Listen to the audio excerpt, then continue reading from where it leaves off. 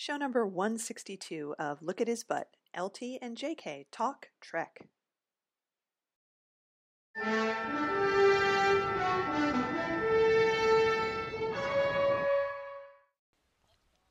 It's a new show, another show. It's a new show, and I'm going to do something we haven't done in a long time. What's that? I'm Kitty. Oh, and I'm Lena. And this show is called Look at His Butt. And it's about Star Trek and William Shatner's butt and funny stuff and sex toys and just about anything else that pops into our little heads. Yeah, yes. So, someone actually did their homework this week. I love it. What is it? Tell me. Well, it's a letter we got. I love letters. A piece of fan mail. Would you read it for the listening audience? Oh, okay. Here we go. Let me get this so I can read it. Okay. Dear LT and JK, I live in Portland and have attended Trek in the Park the last 2 years. There is irony and camp appreciation, but also sincere affection oozing from the cast and audience. Speaking of fight scenes, as you were on your last podcast, the painstakingly rehearsed grapple fest between Kirk and the Andorian from Journey to Babel was enhanced by the entry of a stray dog onto the stage. The actors involved were the last to know about it, but Adam Roscoe, as Kirk, ad-libbed a line about finding that ensign's dog just before he slumped from the intercom to the ground. Oh my God, that's brilliant. I just love that. I mean, I can picture it. I can absolutely picture it. But of course, I'm picturing it with, Shatner.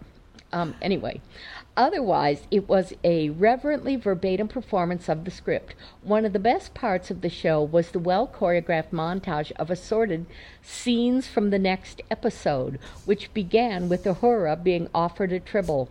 Thank God I was wearing my hipster steampunk goggles, because this actually caused me to well up with Trek sentiment. Next year's performance will mark the last summer for Trek in the Park, so I hope that you can make it out this way. I think that's just a great letter. It is. It's wonderful. I just love it when people give us this kind of detail on something that we talked about on the show. Yes. I have a whole new appreciation for what they're doing, and I love the thought of the stray dog wandering onto the stage. And I kind of imagine it being Jack and him looking around like in semi-confusion, like, huh? What's going on? What? Am I supposed to be here? Or what? Could somebody tell me where I'm supposed to be? The dog was having the actor's nightmare. Yeah. I've forgotten my lines. What's my line? But I love the bit about them doing scenes from the next episode. That's so which awesome. I think is just a wonderful idea. It is. And, of course, that's the best, that they had irony and camp appreciation, but also sincere affection, because that's the best kind. Oh, yes. Oh. So I wrote back to him, and I said, why is it the last one? And he said, whoa, sorry. Jack's running around playing and just about knocked over my iced tea. I don't know why Trek in the Park is ending after 5 years. 5-year mission? Oh. As I am not acquainted with the people in Atomic Arts, I imagine that having had so much success with this, they may wish to capitalize on their notoriety. As you know, fan art does not pay. Then he says, this is so great. I love this person. His name is Mark. Thanks for the return email. It's quite a thrill for me. I am presently racing through to the end of an old Greg Bear novel so that I can read Red Shirts before your next podcast. Oh, well, I think we're going to talk about Red Shirts on this podcast. I think we are. So this is, Mark is really good on the homework and following up. So wow, that's great. I would like to put out a call to people who listen to the show, because Mark is obviously someone who's been listening for a while. And thank you, Mark. We love your email. Yes. If you've been listening to this show for a long time and you've never written in, why don't you drop us a line just to say hi? Yeah. You don't have to even like have a specific comment or anything. Just drop us a line to say, I've been listening to the show and good job or well done or whatever, or I hate your show or whatever. But and if you hate the show, we will make fun of you on the air and we will make fun destroy your life. So, it'll be fun for us too. It would just be kind of fun to hear from all the people out there, because we know there's a lot of people who listen to this show. We know it by the downloads, who just are, listeners, because it's wonderful that you're listening, and we just like to know who you are. Yes. So, drop us a line to lookathisbutt@gmail.com. Yes, we would be more than happy to hear from you. Yeah. And if you write something funny, we'll read it on the show. Yes. I was going to say something. It was probably about William Shatner. Might have been. Well, maybe it'll come to me. Anyway, so, we really thank Mark for the report. We wish we could see Trek in the Park, but Portland It's a little far. It's a little far for both of us. Oh, I know what I was going to say about people writing in. We are planning sometime this fall for Lena to visit me. Yes. So we will be doing at least one, maybe two shows together in the same room, which means we can do things like watch TV shows and movies together, talk about them. Mm-hmm. So let us know if there's something you want the Butt Girls to review. Yes, we have a lot of stuff to choose from. Yes. Because we just have a lot of stuff now. So, that will be terrific. We're planning that. We'll let you know when we have better dates on when that might be happening. Okay. But sometime between now and the end of the year, for sure. All righty. I wanted to quickly mention that we have, of course, several videos up on YouTube, and one of them was the William Shatner appearing in E's Out to Lunch, which we've talked about on the show many, many times. And we got a comment on it this week, and I thought this was great. The comment is, "He is the most skilled flirt I have ever seen. Nimoy ain't a slouch in that area either." Whoa. So I'm not sure what prompted that, but I do agree that Shatner is the most skilled flirt in the universe. Yeah, and is there any film proof of that comment about Nimoy? I don't know. See, we've got the real thing on video. It's true. We backed ours up with evidence. Just so you know, we mean business. That's right. Do you want to talk about Red Shirts now? Sure. Okay. I finished it yesterday. Okay. And I loved it. I thought it was really funny. There were a couple things about it that I thought were, that I'm not sure I understood. And I thought the epilogues or the codas at the end were very different from the rest of the book. Oh, yes. So, I don't know. Are we going to spoil things for everybody? Well, there are three epilogues at the end. And I think we can talk a little bit about it without spoilers. The first one, and I don't even remember what the first one was, but I was reading it going, is this really necessary? It was written from the point of view of a scriptwriter. Right. Okay. But then, if I'm remembering correctly, I liked the other two, and I liked how it sort of tied up on, a rather sweetly sentimental note at the end. Mm-hmm.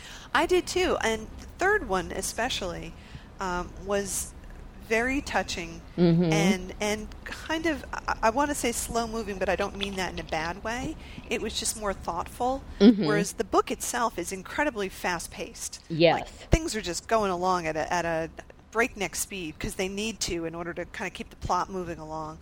But the third coda was much slower and more textured. It had more emotion in it, and you really got to know the main character of that.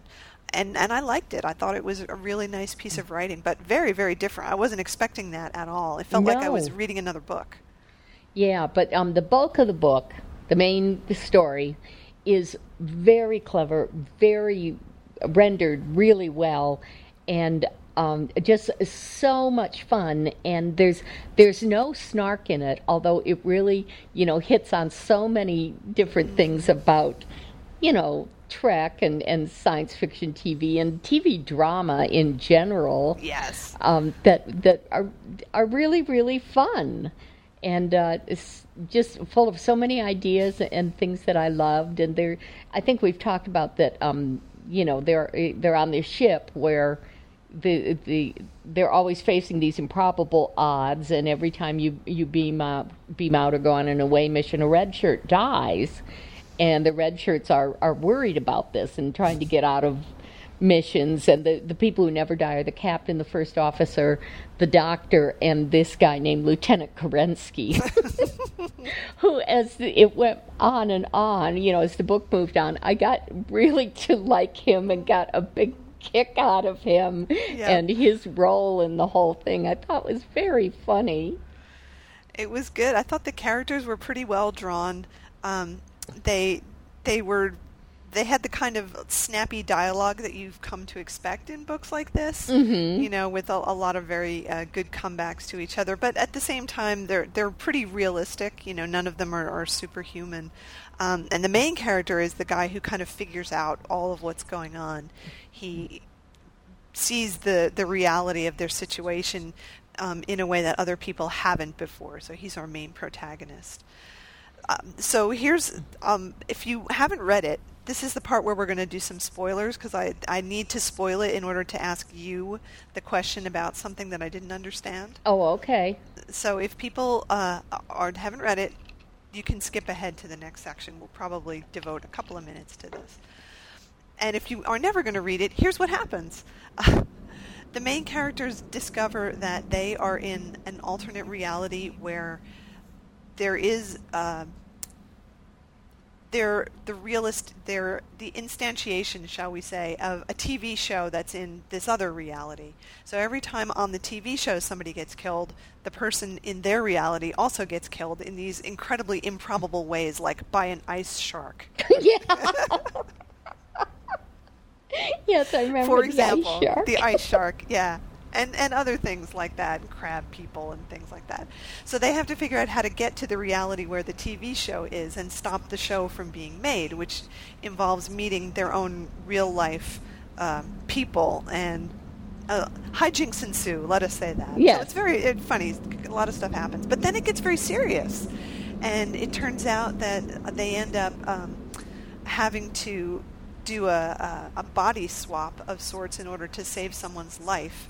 And they do this all kind of selflessly and then go back, hopefully, to their own reality with everything fixed and with the assurances that things on the TV show are going to change so that people don't end up dying in stupid ways by ice sharks every week, and that will hopefully put them back in charge of their own reality. What I really liked about it was that the guy who figures this all out is pointing out that each of the people that he knows, his friends who are newly assigned to this ship, all have a function within the narrative, because they're all, to a certain extent, kind of stereotypes. Mm-hmm. There's like the loner guy, and then there's the woman who wants to, get a higher rank, and then there's the guy who works in the biolab. Like, they all have a purpose. There's somebody who's going to die for the purpose of uniting the whole group to move forward and stuff. So it was kind of neat to see, like, to have that called attention to, the way there are these characters. But the thing that I didn't understand, when they got to the very end, the end of the book, he's talking to the one guy who really didn't have a purpose, who was his childhood friend. And they're talking about why all this happened, and he's saying, the one thing I can't figure out is why you're here, because you didn't serve a purpose. You didn't die. You didn't make things happen. You were just kind of there the whole time. Why are you here? Is there something else going on that I don't know about? And his friend says to him, he almost says, I can't tell you. And all he says is, you just have to accept the fact that I'm here, and you figured things out, and you have a happy ending, and now things are going to go forward. And I was wondering why that was in there. Like, were we supposed to think that his friend had some other purpose, or that he was some other character in disguise, or I didn't get that. Well, I think it was kind of a make of it what you will. What I kind of took it as was that similar to that that episode of TNG, the Sherlock Holmes one, where they tricked Moriarty, who has gotten off the holodeck, into thinking he is still off the holodeck when he's living a hollow adventure, so that he doesn't kill all of them. So that guy, I think, this is what I was taking away from it, is, okay, you've solved that mystery, and that was your role, and that's as much as you're supposed to solve, and just, keep going on. There's other stuff going on around us and that we aren't aware of, and it's not your job to solve that mystery. Okay. Does that make sense? It does make sense, but how does he know that? Oh, I don't know. Okay. Maybe he was the author's stand-in. Okay, that's kind of what I was thinking, is maybe he was supposed to be it. All right, well, I just thought I was missing something really significant there. I have to say, I did love the way the book ended because it so reminded me of the fan fiction that we used to write, because the next chapter after that says, and so they all went back to work and they were doing everything, and it was all great until 6 months later when the ship got zapped by something and they were all instantly disintegrated and they died. But that was before 6 months later. That was before 6, but it also was like when we would sometimes write things, and when you couldn't think of a way to end it, it was like, and then the ship blew up and they died. Yeah, then they died. That's the end. The end.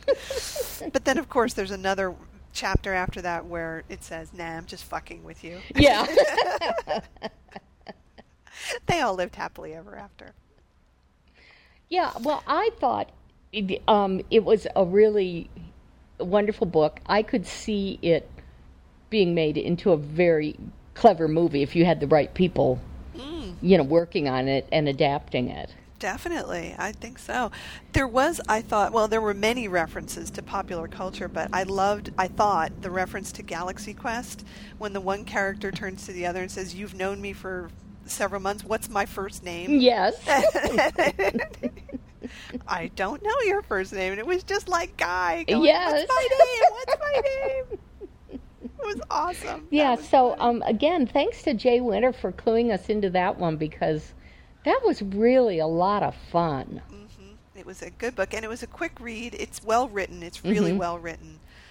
And I read it on my iPad, and it was a real page turner. Can we say that for an iPad? That it was a page turner? A screen turner? A screen turner, yeah. A screen tapper. Because I was tapping that screen. Or swiper, I guess. Yeah. A screen swiper. Yeah, it was really good. It would be great if they made that into a movie. I'd go see it. Oh, yeah. Yeah, I thought that was a lot of fun. I enjoyed it much, much, much. Mm-hmm.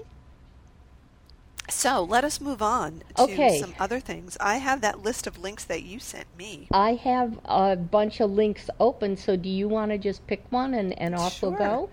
So let's do this first one, which is the Papercraft USS Enterprise. Yes. For Star Trek fans who also like paper crafting, and who doesn't, frankly.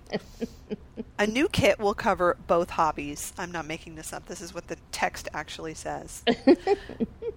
The new model will even include an audio chip that plays the theme from the original series. It's a kit that will contain all that is required to build a paper model of the USS Enterprise, NCC 1701. It's almost a foot long. So you could build this thing, and then you can put it up on your shelf where it will gather some nice dust and just look really kind of cool. I can't imagine what this thing is actually going to look like when it's put together. Like, how could it possibly look actually like the Enterprise? Made out of paper. Well, it says it has foil accents and metallic printing, push-button LED lights, an audio chip, an instruction manual, and a paper stand upon which the model can be displayed. I just want to express my skepticism that this is actually going to look like the Enterprise when it's made. I am hoping somebody will do it and send us a picture of what it came out like. You know what I bet is going to happen? Somebody is going to buy this kit, they're going to make it, and then they're going to sell it on Etsy. Oh, absolutely. But the interesting thing is, if it's put together by a person who's fanatical about doing these things, it could look really good. If it's put together by a more average person or a person who's easily frustrated, it could look like shit. That would be me in the latter category. Me too. Yeah, and you know, I think it would be really fun to build it and then set it on fire, but you wouldn't want to do that after all the trouble that you went to put it together. Why would you want to set it on fire? Because it's made of paper. It would look cool. Well, do you think it's really paper or sort of a lightweight cardboard, like a cardstock? It says paper crafting. I'm I mean, assuming I was it's thinking paper. origami when I first saw the blurb. I don't know. Yeah. Someone will need to tell us because I'm not buying it. No, me neither. I don't know. Anyway. So yeah, Papercraft USS Enterprise. They're never going to stop making the Star Trek crap. No. No. No. Now, why don't we talk about the fact that Bill has become a traffic reporter? Yes, it gets into the news beyond Twitter when Bill posts that there's a big traffic jam. And I can't even find his tweet.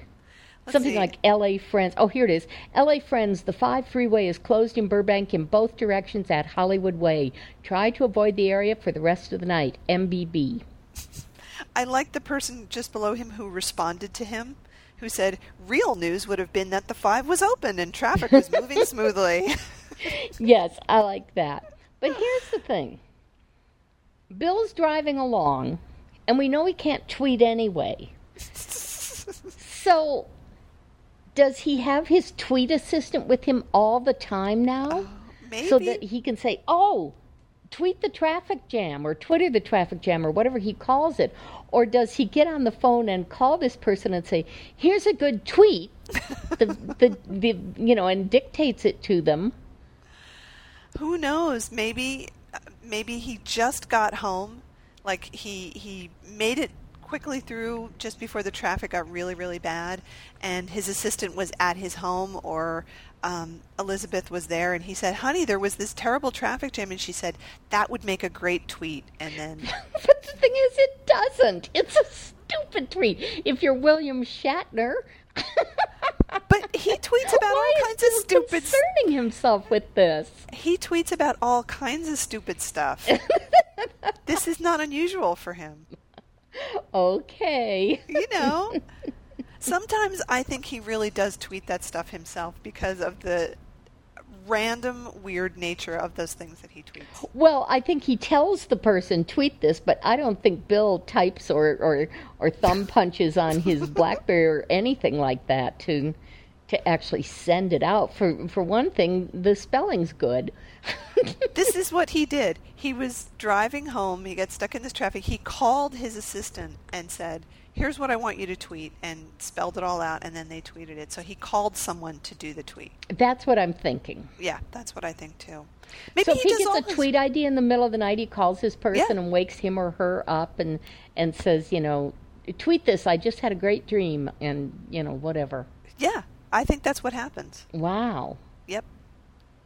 That's the power of Bill. Yeah. Okay, mystery solved. On to the next one. Okay. Let's see. Sci-fi stars we'd love to see on sitcoms. Yes. This is a very weird thing. I don't know most of these shows. Me neither. So I was like, okay. And I don't know the show they're suggesting for Bill to be on. I don't know it either. So the point of this article is that they're saying, wouldn't it be great to see the stars that we know from other science fiction shows being on shows that are on right now? Oh, look, they misspelled Leonard Nimoy's name here. How nice. Oh, how'd they spell it? I don't see that. Nemoy. Instead of N-I, it's N-E. It's in the first paragraph of it. Oh, okay. Oh, yeah, I see that. Bad. Yeah. So they're suggesting that William Shatner should star on Archer. Do you know what that's about? I have no idea, but go ahead and read our listeners the thing, and maybe somebody will write in and let us know what Archer is. Okay. It says, one smart aleck deserves another, which is why we think it would be a blast to watch Captain Kirk go toe-to-toe with super spy Sterling Archer on FX's animated comedy. Shatner would make an awesome nemesis of the ISIS crew, or, better yet, he could woo Archer's mom Mallory and make her forget all about her ex Burt Reynolds. Either way, we know Shatner would kill on this show, maybe even literally. Okay. Okay. Don't really get that, but let's see. I'm looking at the comments. Anybody saying it's a disaster? Anybody saying this is a disaster? No. Okay, good. Okay. Well, is there a show, a comedy you think Bill should guest on? besides all of them? Well, yeah, but one, where it'd be particularly apropos. I don't watch that much regular TV.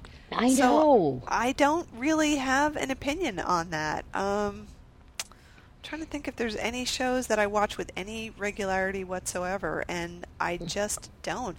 I mean, I always think it would be great to see him do a really gritty kind of role on a very high quality thing. Like, I don't watch Breaking Bad, but I know everybody says it's the best thing on television right now. I have never seen it either.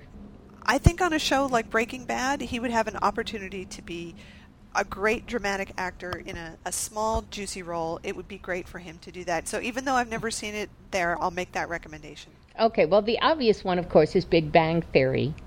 But, then it would be him playing, like when Katie Sackhoff is on, she plays fantasy Katie Sackhoff, and Leonard has done the voice of a Spock doll.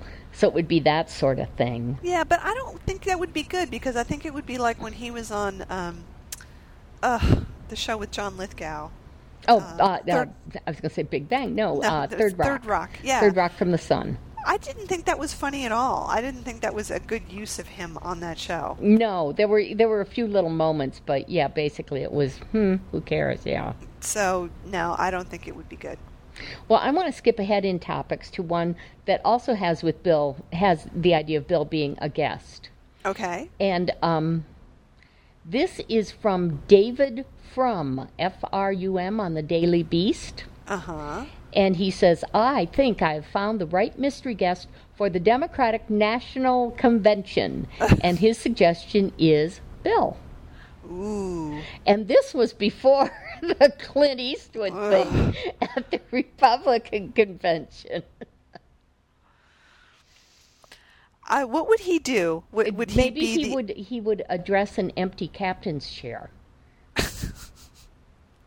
Would he MC the whole thing, or would he, I kind of doubt it, I am wondering if they will have a mystery guest. There's been a lot of funny stuff online about, Betty White being the mystery guest. Mm-hmm. And she, she's very funny. And so I don't know. I just thought that's a good, and it kind of goes into that new category we were coming up with, things Bill should do, and why didn't they have Bill do this thing, Mm-hmm. Yeah. Well, I think he should go and be the special guest, and maybe he could sing. Maybe he could do Common People. Yeah. That'd be good, huh? Yeah, that would be great. Yeah, that would be pretty appropriate. That would be fantastic. All right, that's my suggestion. Yeah, Democrats. Yeah, do it. Listen to us. You've probably got most things planned out, but if you really want to rock the house... Oh, that would be good. That would be the thing to do. Okay. Now, I would like to go to, let's see. This was very strange. Please use William Shatner in a sentence. Oh, yeah, that one cracked me up. This is weird. So it's called the Experience Project, and people can just post questions, and then anybody can answer it, I guess. So someone's posted this, and then people wrote all kinds of responses. Now, some of them are really stupid. But the one they picked as the winner was really funny. Do you want to read it? No, you go ahead. I don't have that window open, but I remember it. Okay. Well, this is what it says. It says, Mary was upset when William Shatner purse. I just like that. Purse. Why purse? I don't know. I don't know. It could be hat. It could be anything. My favorite, actually, of all the ones that are here, because I thought this one was very creative, was William Shatner. Is he weird or what? See? They managed to work the name of the show in there. promo for William Shatner's Weird or What is kind of a play on that, where the guy's asking Bill about it, and Bill realizes the guy thinks it means William Shatner is weird or what. Mm-hmm. And it's not William Shatner's, possessive S. Right. Weird or what. And he's going, oh, so it's all about the apostrophe. What a goofy thing.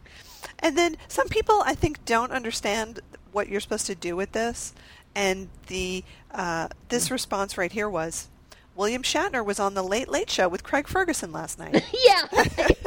Okay. Thank you. Yeah, Thank you. yeah, Thanks yeah. a lot. Okay. So that was kind of goofy. Okay, why don't you pick? You go next. Oh, I'm looking something up, so you go next again. Oh, okay. Let's see. I liked this. We do have an Etsy segment coming up in a little bit, but you submitted separately this Etsy, which was a hand-painted Star Trek Starfleet uniform bra. Yes, isn't that amazing? Now, somebody sent that to us, and I think it might have been Cuvmo. Okay. Well, it looks like kind of your standard Victoria's Secret push-up bra. Mm-hmm. And it says, this bra is painted to resemble the Starfleet uniform. That's because it has the insignia on the left cup. Yes. Please be sure to include in the notes box at checkout which color type of uniform that you want. Hand painted using acrylic paint with a textile medium. It is permanent and washable. It will come with care instructions. Your bra is custom made to order. It will not be the bra in the picture. Now, look at the sizes it comes in. Yeah. Yeah, I don't think either of us is getting one. No, I don't think so. And then there's extra charges if you want bigger cups on them. So, Oh, I didn't even see that. yeah, if you start scrolling a little bit, you can see. Oh. And how much is it? $30? I guess that's reasonable. But who knows what kind of quality you'd be getting here. Now, I notice in this same shop, they also sell other goofy-looking bras. There's one that has, on each cup, they have a power button like you have on your computer, which is kind of weird looking. Yeah. Please don't push my bra cup right in the middle like that. That would be Well, would be you know what I uncomfortable. would like to see is a bra where on each cup is one of the mud flap girls. That would be good, wouldn't it? I guess so. And you're going to want matching panties on these things. This is true. This Right. is very true. Yeah, of course. Well, it wouldn't be sexy lingerie if the bra didn't match the panties. That's true. So, Do you think that this is the kind of sexy underwear that the like Helen Noel would have, for example? well, I was thinking, it depends on how cool Starfleet is, because I've joked in fanfic about nobody liking the fleet issued underwear, but maybe they caught up or got with it and started issuing sexy things like push-up bras and thongs and stuff. So, but even if they didn't, I'm pretty sure Helen Noel wears very, very sexy underwear. I'm sure she does. And I'm sure that Captain Kirk appreciates that. Oh yeah. The time and the effort that she goes into selecting the underwear. Mm-hmm. This is pretty funny. How did you? Someone sent this to us. I was going to say, how would you have found this otherwise? Somebody sent it to us, and like I said, I think it was Cuvmo. Yeah, I wonder if you can get this in different colors. It comes in blue. The one that's displayed here is blue, Mm-hmm. but it Well, doesn't say. didn't you just say it said, let me know what color you Color. wanted in? So you could probably get it as a red shirt, which would be dangerous, but you could get it in gold. That would be very bad. And then it says type of uniform. What do you mean type? I guess the insignia that you'd want put on there. Like if you wanted science or engineering or command or Yeah. something. Yeah, well, command, obviously. I wonder if you could get them to sew a little bit of fringe on so it looked like a mirror universe bra. Yeah. Wouldn't that be cool? But mirror uniform bras are, I don't know. They're somehow made for tougher people. I don't want to say they're made out of chainmail, but... Maybe they're made of leather or something. Leather, like that. yes. Yeah, that would be good. Well, I like this. This is cool. Yep. So we found one good thing on Etsy amidst all the bad Trek things on Etsy. Let's see. Okay, next item. Do you have something ready? Yes, I do, and it wasn't on the list, but I know you Ooh. saw it. Okay. Which is this website that has the best scenes from insane old Star Trek coloring books. It is so weird. Uh-huh. to scroll with. The first one is, what's wrong with this picture, and there's Uhura sitting in the command chair wearing a derby, and Spock's got a kerchief around his neck. McCoy has a nurse's hat and I think a broom, and Kirk's seated at the back wearing some sort of cape. I mean, it's just really strange, but when you scroll down, they just get weirder and weirder.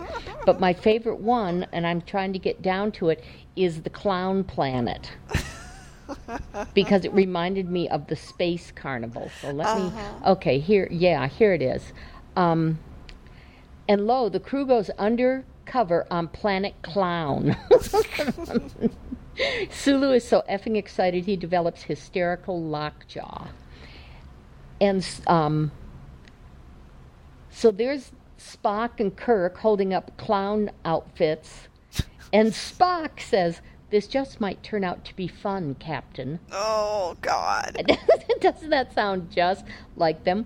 And then there's Kirk going, "Well, how do we look?" And he's sort of dressed like a clown with patches on his pockets and a top hat and carrying a dachshund, a wiener dog, and Spock is dressed as a pirate who wears a sports jacket. And then there's somebody doing a handstand and another like Pagliacci clown saying, "You are very talented."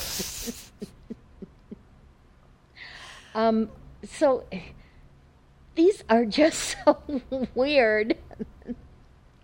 And it says, if this series doesn't furnish your day with enough delicious absurdity, here's a fantastic panel from the Star Trek Color and Activity book.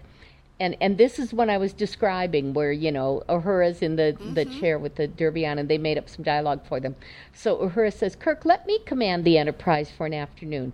And Kirk says, "I'm knee-deep in a trio of salt vampire girls. Go away."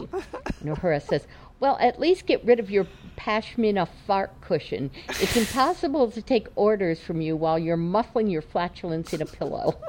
Kirk says, "I'll do you one better. If you can convince those stuffed shirts on the bridge to dress up as crazy buffoons, you can throw my modesty bolster out the airlock and have your run of the end."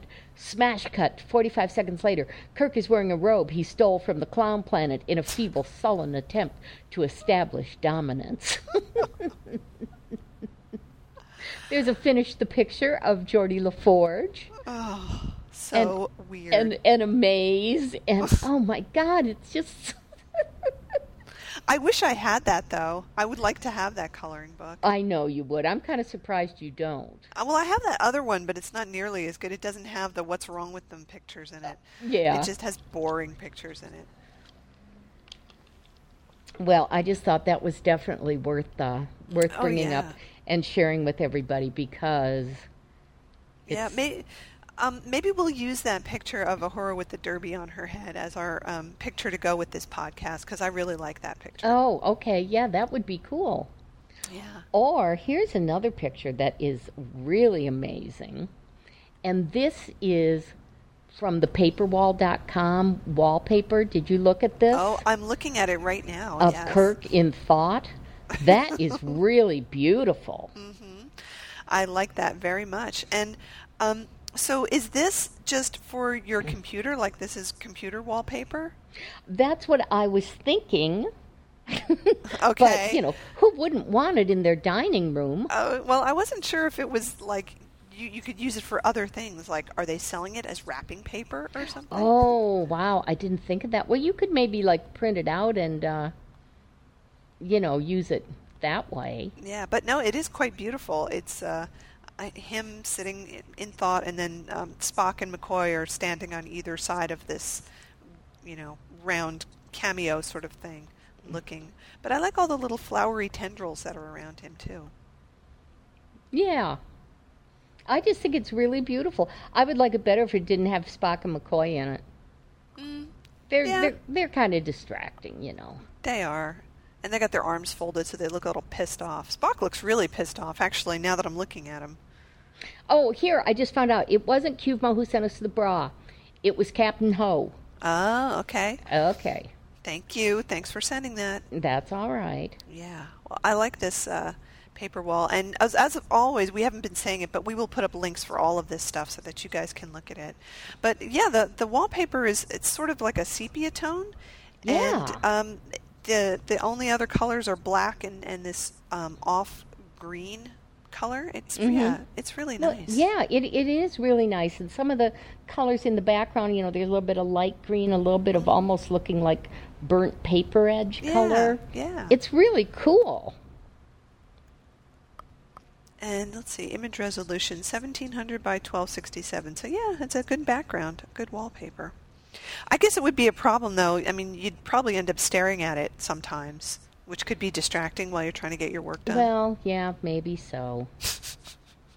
It would be for me, I'll say that. Okay. Well, I'll tell you what, let's take a quick break because we're about halfway through, and then we'll come back and we'll talk about some of the other strange and interesting things that we have this week in Look at His Buttness. Yay!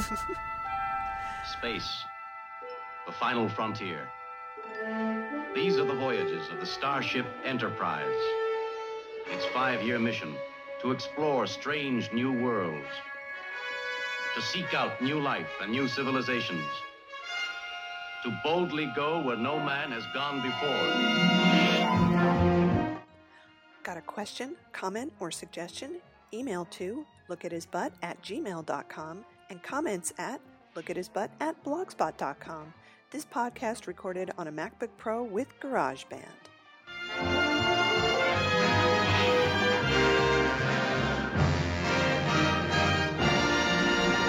Okay, we are back. We're back. And we want to clear up, the bra was sent to us by Captain Ho.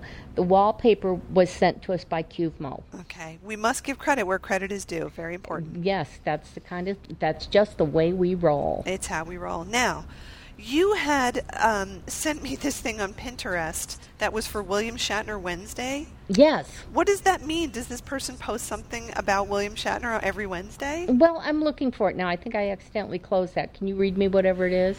Well, it's a picture of a keyboard, and the space bar. Oh, yeah. Has written on it, The Final Frontier, which is pretty funny. And I wrote it on my space bar then, too. Space, the final frontier. But it was posted as William Shatner Wednesday, so I just want to know what that means. Well, they say something about it on that website. I don't know. Let's see. It looks like on Wednesdays people post things related to William Shatner, and some of them look like they're Star Trek, and some of them just look like they're Shatner related. Oh, yeah, but is this the one I'm trying to think? Now, it seems to me that when I went there were a lot of really funny Shatner stuff, and now I'm just seeing the one thing. Well, I clicked through to where it says William Shatner Wednesday. Oh, it's a hashtag. Interesting. Okay. So I guess it's a thing now? It's a thing. Well, here's one I really wanted to talk about. This is in a totally different direction. We've talked before about places where you can buy these wall decals. Yes, the fatheads. Yes, and now they have new ones, and they're all Star Trek related, and the one of Kirk is just too weird. So it's Kirk, and he's pointing his phaser, and he's sort of in an action-y pose, except that the body isn't really William Shatner's. It's not even clear whether it's a real photograph of a person. It might just be painted or constructed or something like that, but it's clearly William Shatner's head photoshopped onto it. And the way that this person has put it on a wall, it looks like he's floating. And they've taken the illustration, he's next to a couch, but he's also next to a bunch of pool cues. And I don't get the pool cues. Well, maybe they're trying to tell us guys only. Maybe, but he looks like he's firing his phaser at someone who wants the pool cues, so it's really weird. But why didn't they put it so that his feet were closer to the ground? Because now he just looks like he's floating in space. Well, I know. And you see, the one to do, if you were going to do that floaty effect, is the one, the Tholian web. Yes, of course. That would make sense. Yes. But this is just very strange. So this is pretty tall, taller than Bill actually is. It's 5'11" tall.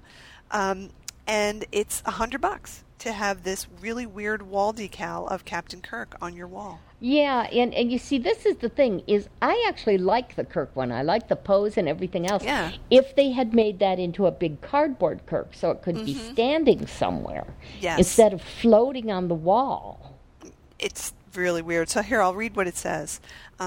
For anyone looking for the original series Star Trek poster, welcome to the Captain James T. Kirk Fathead. Fathead's the brand. There's a world of difference. When did a Captain Kirk poster jump off the wall at you and look so authentic? And look at all the free Fathead extras you get.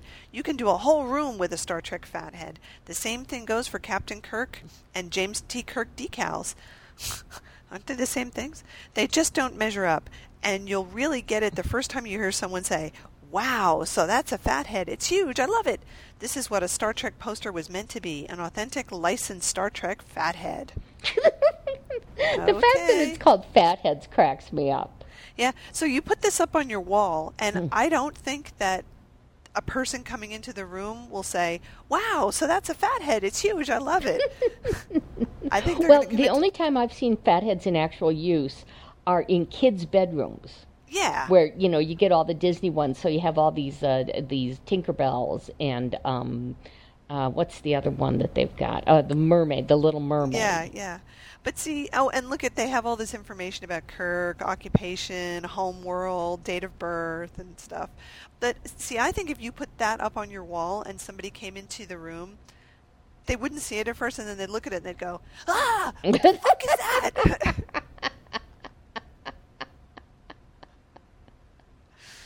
They wouldn't go, wow. Yeah.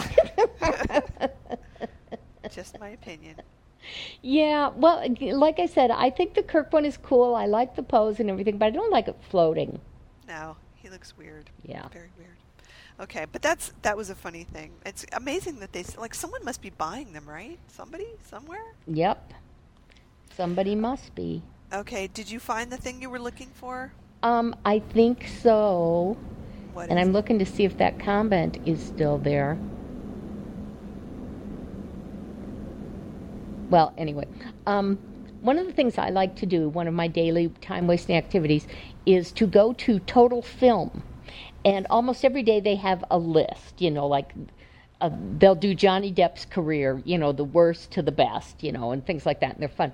Well, here's one, the 50 most unintentionally hilarious movies of all time. So it's 50, and they did not include Impulse. That's a crime. It is a crime, and let me see if I can find my comment. Did Yes. you say this is a disaster? Did you? Yes, it says, how could you leave off Impulse, a.k.a. Want to Ride Little Girl, the worst and most hilarious of the numerous bad films William Shatner made in the 1970s, all caps. This is a disaster, period. Yay, good for you. That's awesome. Yep. I just thought. Thanks for upholding that, because it really needs to be upheld. Well, I can't believe that's not on a list like that. Ridiculous.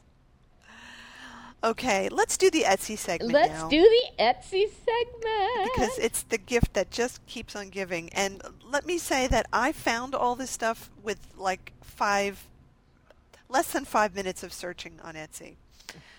Because there's so much of it. So I just picked these top 6 that were the most egregious.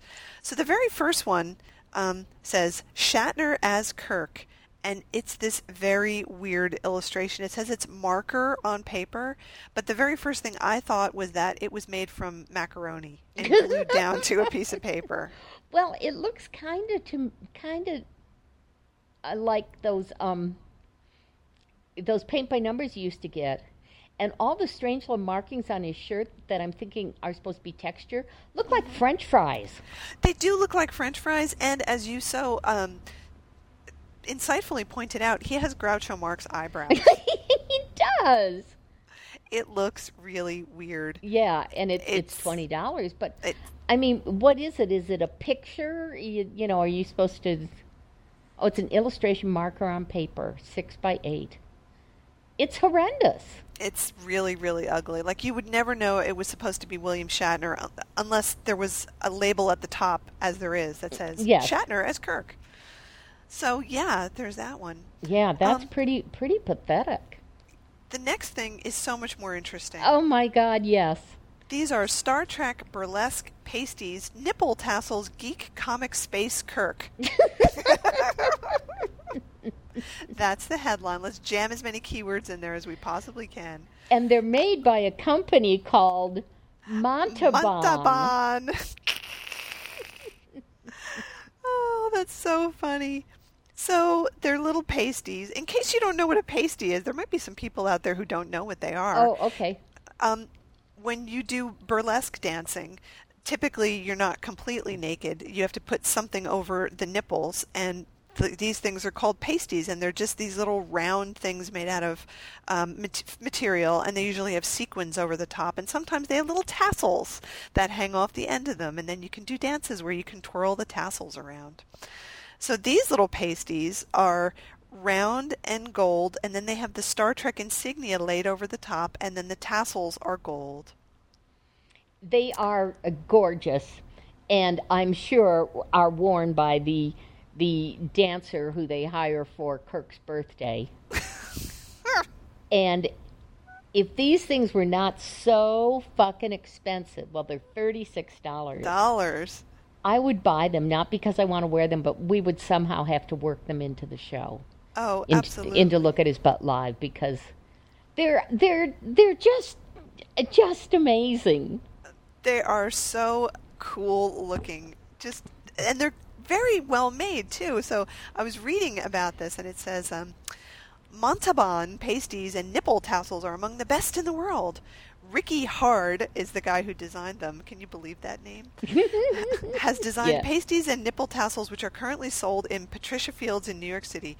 Ms. Field is the legendary designer behind the iconic fashion on the hit series Sex and the City. Okay, thank you. Clients include those living in New York, Las Vegas, Los Angeles, Italy, Paris, Australia, Vancouver, London, and Berlin. So they sell them all over the place. Wow. And they come with pasty tape, twirling tips, and application instructions. Yep, I love that, the twirling tips. They are made to last a lifetime with the proper care and storage. So is there a ship's burlesque dancer on the Enterprise? Gotta be. They're very, very pretty. You should all go and look at these. Yep. Very funny. And they come in a nice little package, too. They're shiny. They're very shiny. Okay. This next thing I thought was also really cool.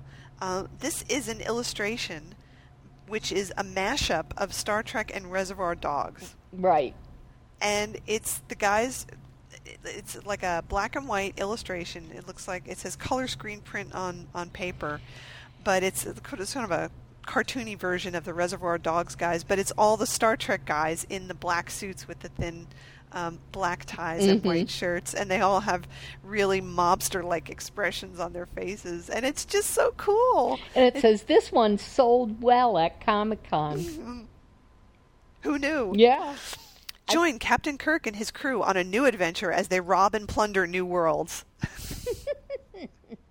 So then my thought was, well, has the guy done one for, like, them doing Usual Suspects? Oh, that would be great. You know, any of those things where you have a bunch of guys more or less all in a line. Yeah, it's awesome. Well, I just love this. I think it's a really good mashup. You know, sometimes mashups are stupid, but this one actually works. Yeah, that one's good. And I think he did a good job of putting sort of these dark expressions on their faces. Mm-hmm. So I like that. In the very silly category, we have the Captain Kirk I Hate Mondays coffee mug. So it's a nice mug, and it's got a picture of Kirk from Enemy Within when he's screaming. So he's very sweaty, and he's got lots of eyeliner on. and it just says, I hate Mondays, right next to it. Yes. And I was thinking... Then it says, the best part of waking up is Shatner on your cup. I would so use this cup if I had it. I think that would be cool. Really? It says, make giving this gift extra special by filling it with your friend or loved one's favorite candy, office supplies, jewelry, a gift card, or even a coupon for a hug. So yeah, give them a coffee mug that says, I hate Mondays, and then a coupon for a hug. That'll do it. Yeah, yeah. Well, remember when I had the Star Trek coffee? Yes. Yes, you could make a gift pack out of it. That's true. I don't think they make that anymore, do they? Well, who knows? The next one you thought was neat and I think is scary. It creeps me out. Okay. Can you describe it? Okay, it's a Captain Kirk Star Trek poster. And okay. This poster art print portrait features Captain Kirk from Star Trek, the original series. Star Trek, the minimalist art print is perfect for Star Trek fans, but it is really minimalist. And it has no eyes, and that's what's creeping me out, because I keep thinking, are you supposed to cut out holes and look through it?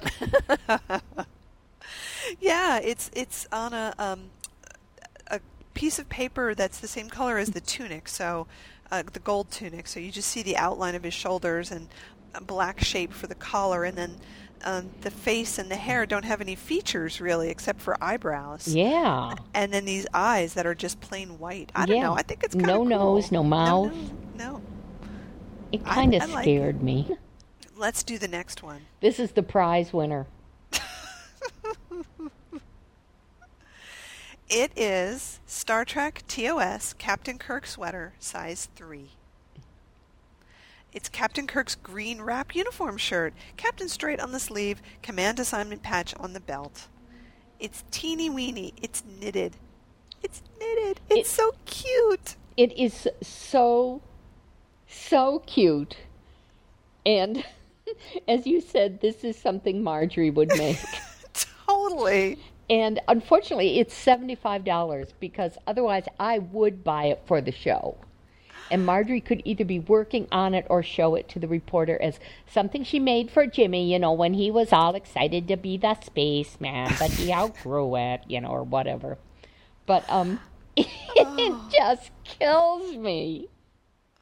It's just great. I just love the fact that they went to the trouble of finding the right color for the yarn, and they did the little detail of the neck with the black around it, and then the command stripes on the sleeves and all that. Well, and the insignia to me is just incredible. It's amazing the detail that was put into it. It's lovely, really, really lovely. Yeah. It's just so cute. And it is very much a Marjorie thing. And, considering all the work that went into it, it's probably worth $75 if you have a little tiny person to wear it. But yeah. It's a little too much just to have as a novelty item, I think. Yes. But kudos to you, person who put this on Etsy, who's named Knitter Who. I'm yes. not sure why they're named that. But it's kind of an awesome thing. I really, really like it. Oh, I love Etsy. It really just keeps on giving. It never, ever ends. No, it's a great site. And it's really too bad they got rid of that feature where you could ask people to make stuff. Yeah, definitely. That seemed like a stupid business move to me. It was probably just too much to manage with people getting ripped off. Yeah. Who knows? So I think we need to mention that one of our favorite Star Trek guest stars recently passed away. Yes, and that is sad. William Wyndham. Mm-hmm. And he, as you may know, was Captain Decker in The Doomsday Machine.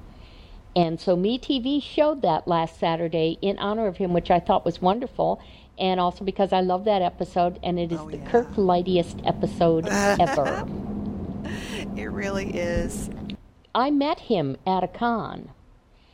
And one of my first cons, and he was very nice, and seemed genuinely pleased to chat with people, and we talked about a show he had later, which only ran one season, but which I loved, called My Life and Welcome to It, and it was based on the cartoons of James Thurber. And it was a really, really neat show. And he was just, my brief encounter with him, I just got the impression that he was a very nice man. It was such a thrill to see him reprise that role in that fan episode thing. Yeah, definitely. And I think he was always very positive about his Star Trek experience. He was willing to go to cons and he would meet with fans, and it was never a kind of thing where he left it behind as like, oh, this wasn't something good that I did. Right. And I found it interesting that all of the obituaries that I read mentioned he is probably remembered best for that Star Trek episode. Yeah. I mean, he's done lots of other things. He was a working actor. He did Broadway. He did Broadway. He had several series on which he was, the lead.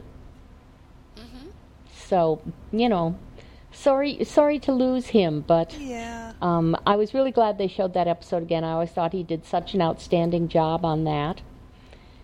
And so just a little salute to William Wyndham there. Yeah, it's sad, and it's sad that that's just going to keep happening, right? I know. As everybody gets older. It's so sad to think about it. Sigh. Yeah. Well, listen, let's talk about one more thing, and Okay. I think then we can wrap it up. We mentioned this once before, and that is a site at called High Lowbrow. Sorry, it took me a minute to be able to say that. And they had something recently called Kirk Your Enthusiasm, where they had different authors write about their favorite or a scene in Star Trek with Captain Kirk that was important to them. And there are 20 of these or 25 of these. I don't know. It's a whole bunch of them that they did over the course of almost a month. So they're really interesting, and I encourage people to go read them. Most of them are quite short. Some of them are only like one long paragraph, and some of them are, several paragraphs. But they're all on different topics. So some of them are watching Kirk versus the Gorn, Kirk's Ghost, Kirk's Countdown, Sisko Meets Kirk, Captain Smirk, one of them's called, A Million Things You Can't Have, Good Kirk versus Evil Kirk, Kirk versus Decker, Kirk browbeats Nomad. And most of them, yeah, they're pretty good. So they're all from different episodes, and most of them are pretty good. Some of them, I don't think the writing is quite up to what they were trying to say, and like you read it and you're trying to go, what are you trying to say here? Say it more clearly. I can't understand it. But they did pick a lot of really important episodes, and I was really glad that somebody picked Risk Is Our Business as one of the important speeches that they should be discussed, because that is just so important. And also Kirk, in Good Kirk versus Evil Kirk, they talked about how it was important that there were the two parts of him that had to live together. Some of them pointed out some things that I hadn't really thought about much before, but on reading it I was like, oh yeah, that's a good observation. So the one about Amok Time talks about how when they first beam down to the planet, Kirk is very much the passive observer. Yes. Because he's not involved in it. And Shatner's acting is very interesting, because the first part of it, he's just very relaxed and very passive, and even his posture is different. He's just holding back because he's not part of what's going on. It's Spock's deal, and he's having this whole thing. But then when he does get involved, his whole personality kind of changes. And let me read this one part. Hold on a second, because I thought it was a good observation. He says,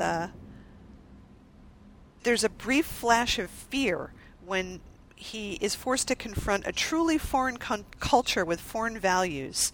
But it only lasts for a second, and then he gets back on top of the situation.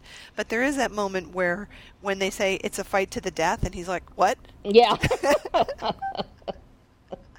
But it's really well played, and then he doesn't let that flash of fear totally crumble his resolve, or it doesn't throw him that much that he can't figure out what to do next. And he kind of gets his self-assurance back pretty quickly, but it's very well played by him. Yes.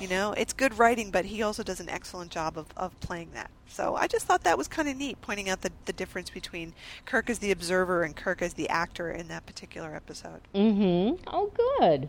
Yeah, I'm going to like have to go that. read those. I meant to do that, but I'm glad you got to. Yeah, there is a little essay about the Helen Noel episode, but Oh, I don't. It's good. not very good though. It's not a good essay. I Oh. didn't like it. Yeah, it's just it's not. The other one I really liked was about Charlie X, where the person who wrote it says that Kirk in this one episode really, really shows what a great father figure he is. Mm-hmm. That he takes it very, very seriously to shepherd Charlie through this really weird phase that he's going through. And Kirk really does his best to set the boundaries like a parent should and to teach him about what life is really like. And he says that line where he says, Charlie, there are a million things in this universe you can have, and there are a million things you can't have. It's no fun facing that, but that's the way things are. It's Yep. like, you know what? That's what being an adult is all about. It's Mhm. that this is the way life is. And, Kirk is very as optimistic and as much self-confidence as he has. He knows that this is what reality is about, which I really liked. Yeah. That's cool. Yeah, it's good. Let's see. The author who wrote this says, the Captain Kirk who raised me trusted me to recognize that imagination and goodwill don't automatically win you every race. The best you can hope for is that they'll put in a good word for you with the law of averages. That's good. Yeah, but I like the way he says, the Captain Kirk who raised me. Yeah. You know?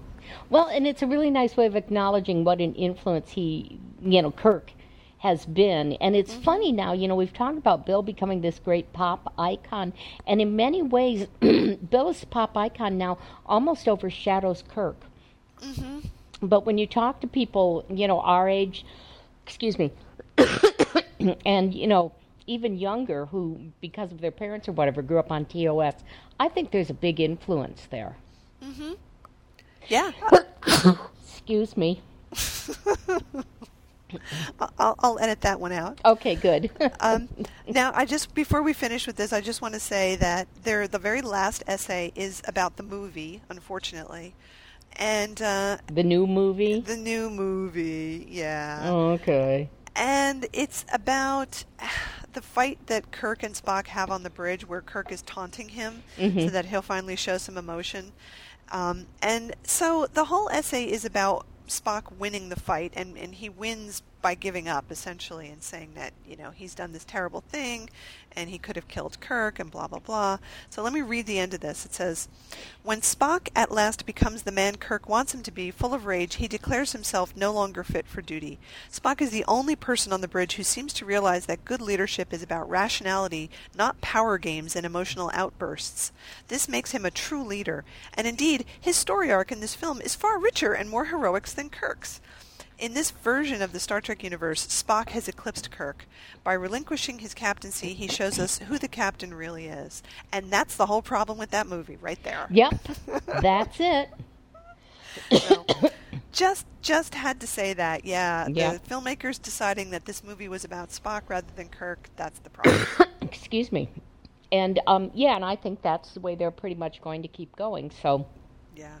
maybe at some point you and I won't have to go to them anymore. Yeah. That would be all right. Yeah. I'd be okay with that. Oh, my goodness. Well, we've covered an awful lot in this episode. Well, it's because Bill is everywhere. Doing everything at all times. So, can you think of anything else we need to talk about? No, I'm just waiting I'm eager to see more developments with what they are going to do with the Priceline Negotiator now. Mm-hmm.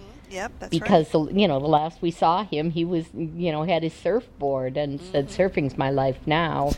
But he'll be back, so He'll be always interesting be to see back. what they do. He'll always do another take. Always. Always, that's our Bill. Well, let's wrap it up. So all of you out there in listening land, drop us an email. Read Red Shirts if you can. It's widely available. And let us know what other news is going on in the world of Star Trek, because we depend on your emails to bring us these things, these pieces of news. And again, please let us know if you have requests for the next time we do our In the Same Room Together podcasts. If there's a show or something we can review. Yes, let us know what you want to see. We haven't done an episode review in ages and ages. Yeah, we should probably do one of those. Yeah. I think we should. Yep. All right. Well, until next time, live long and potluck. That's what I'll say. Okay. And I'll say nighty-night.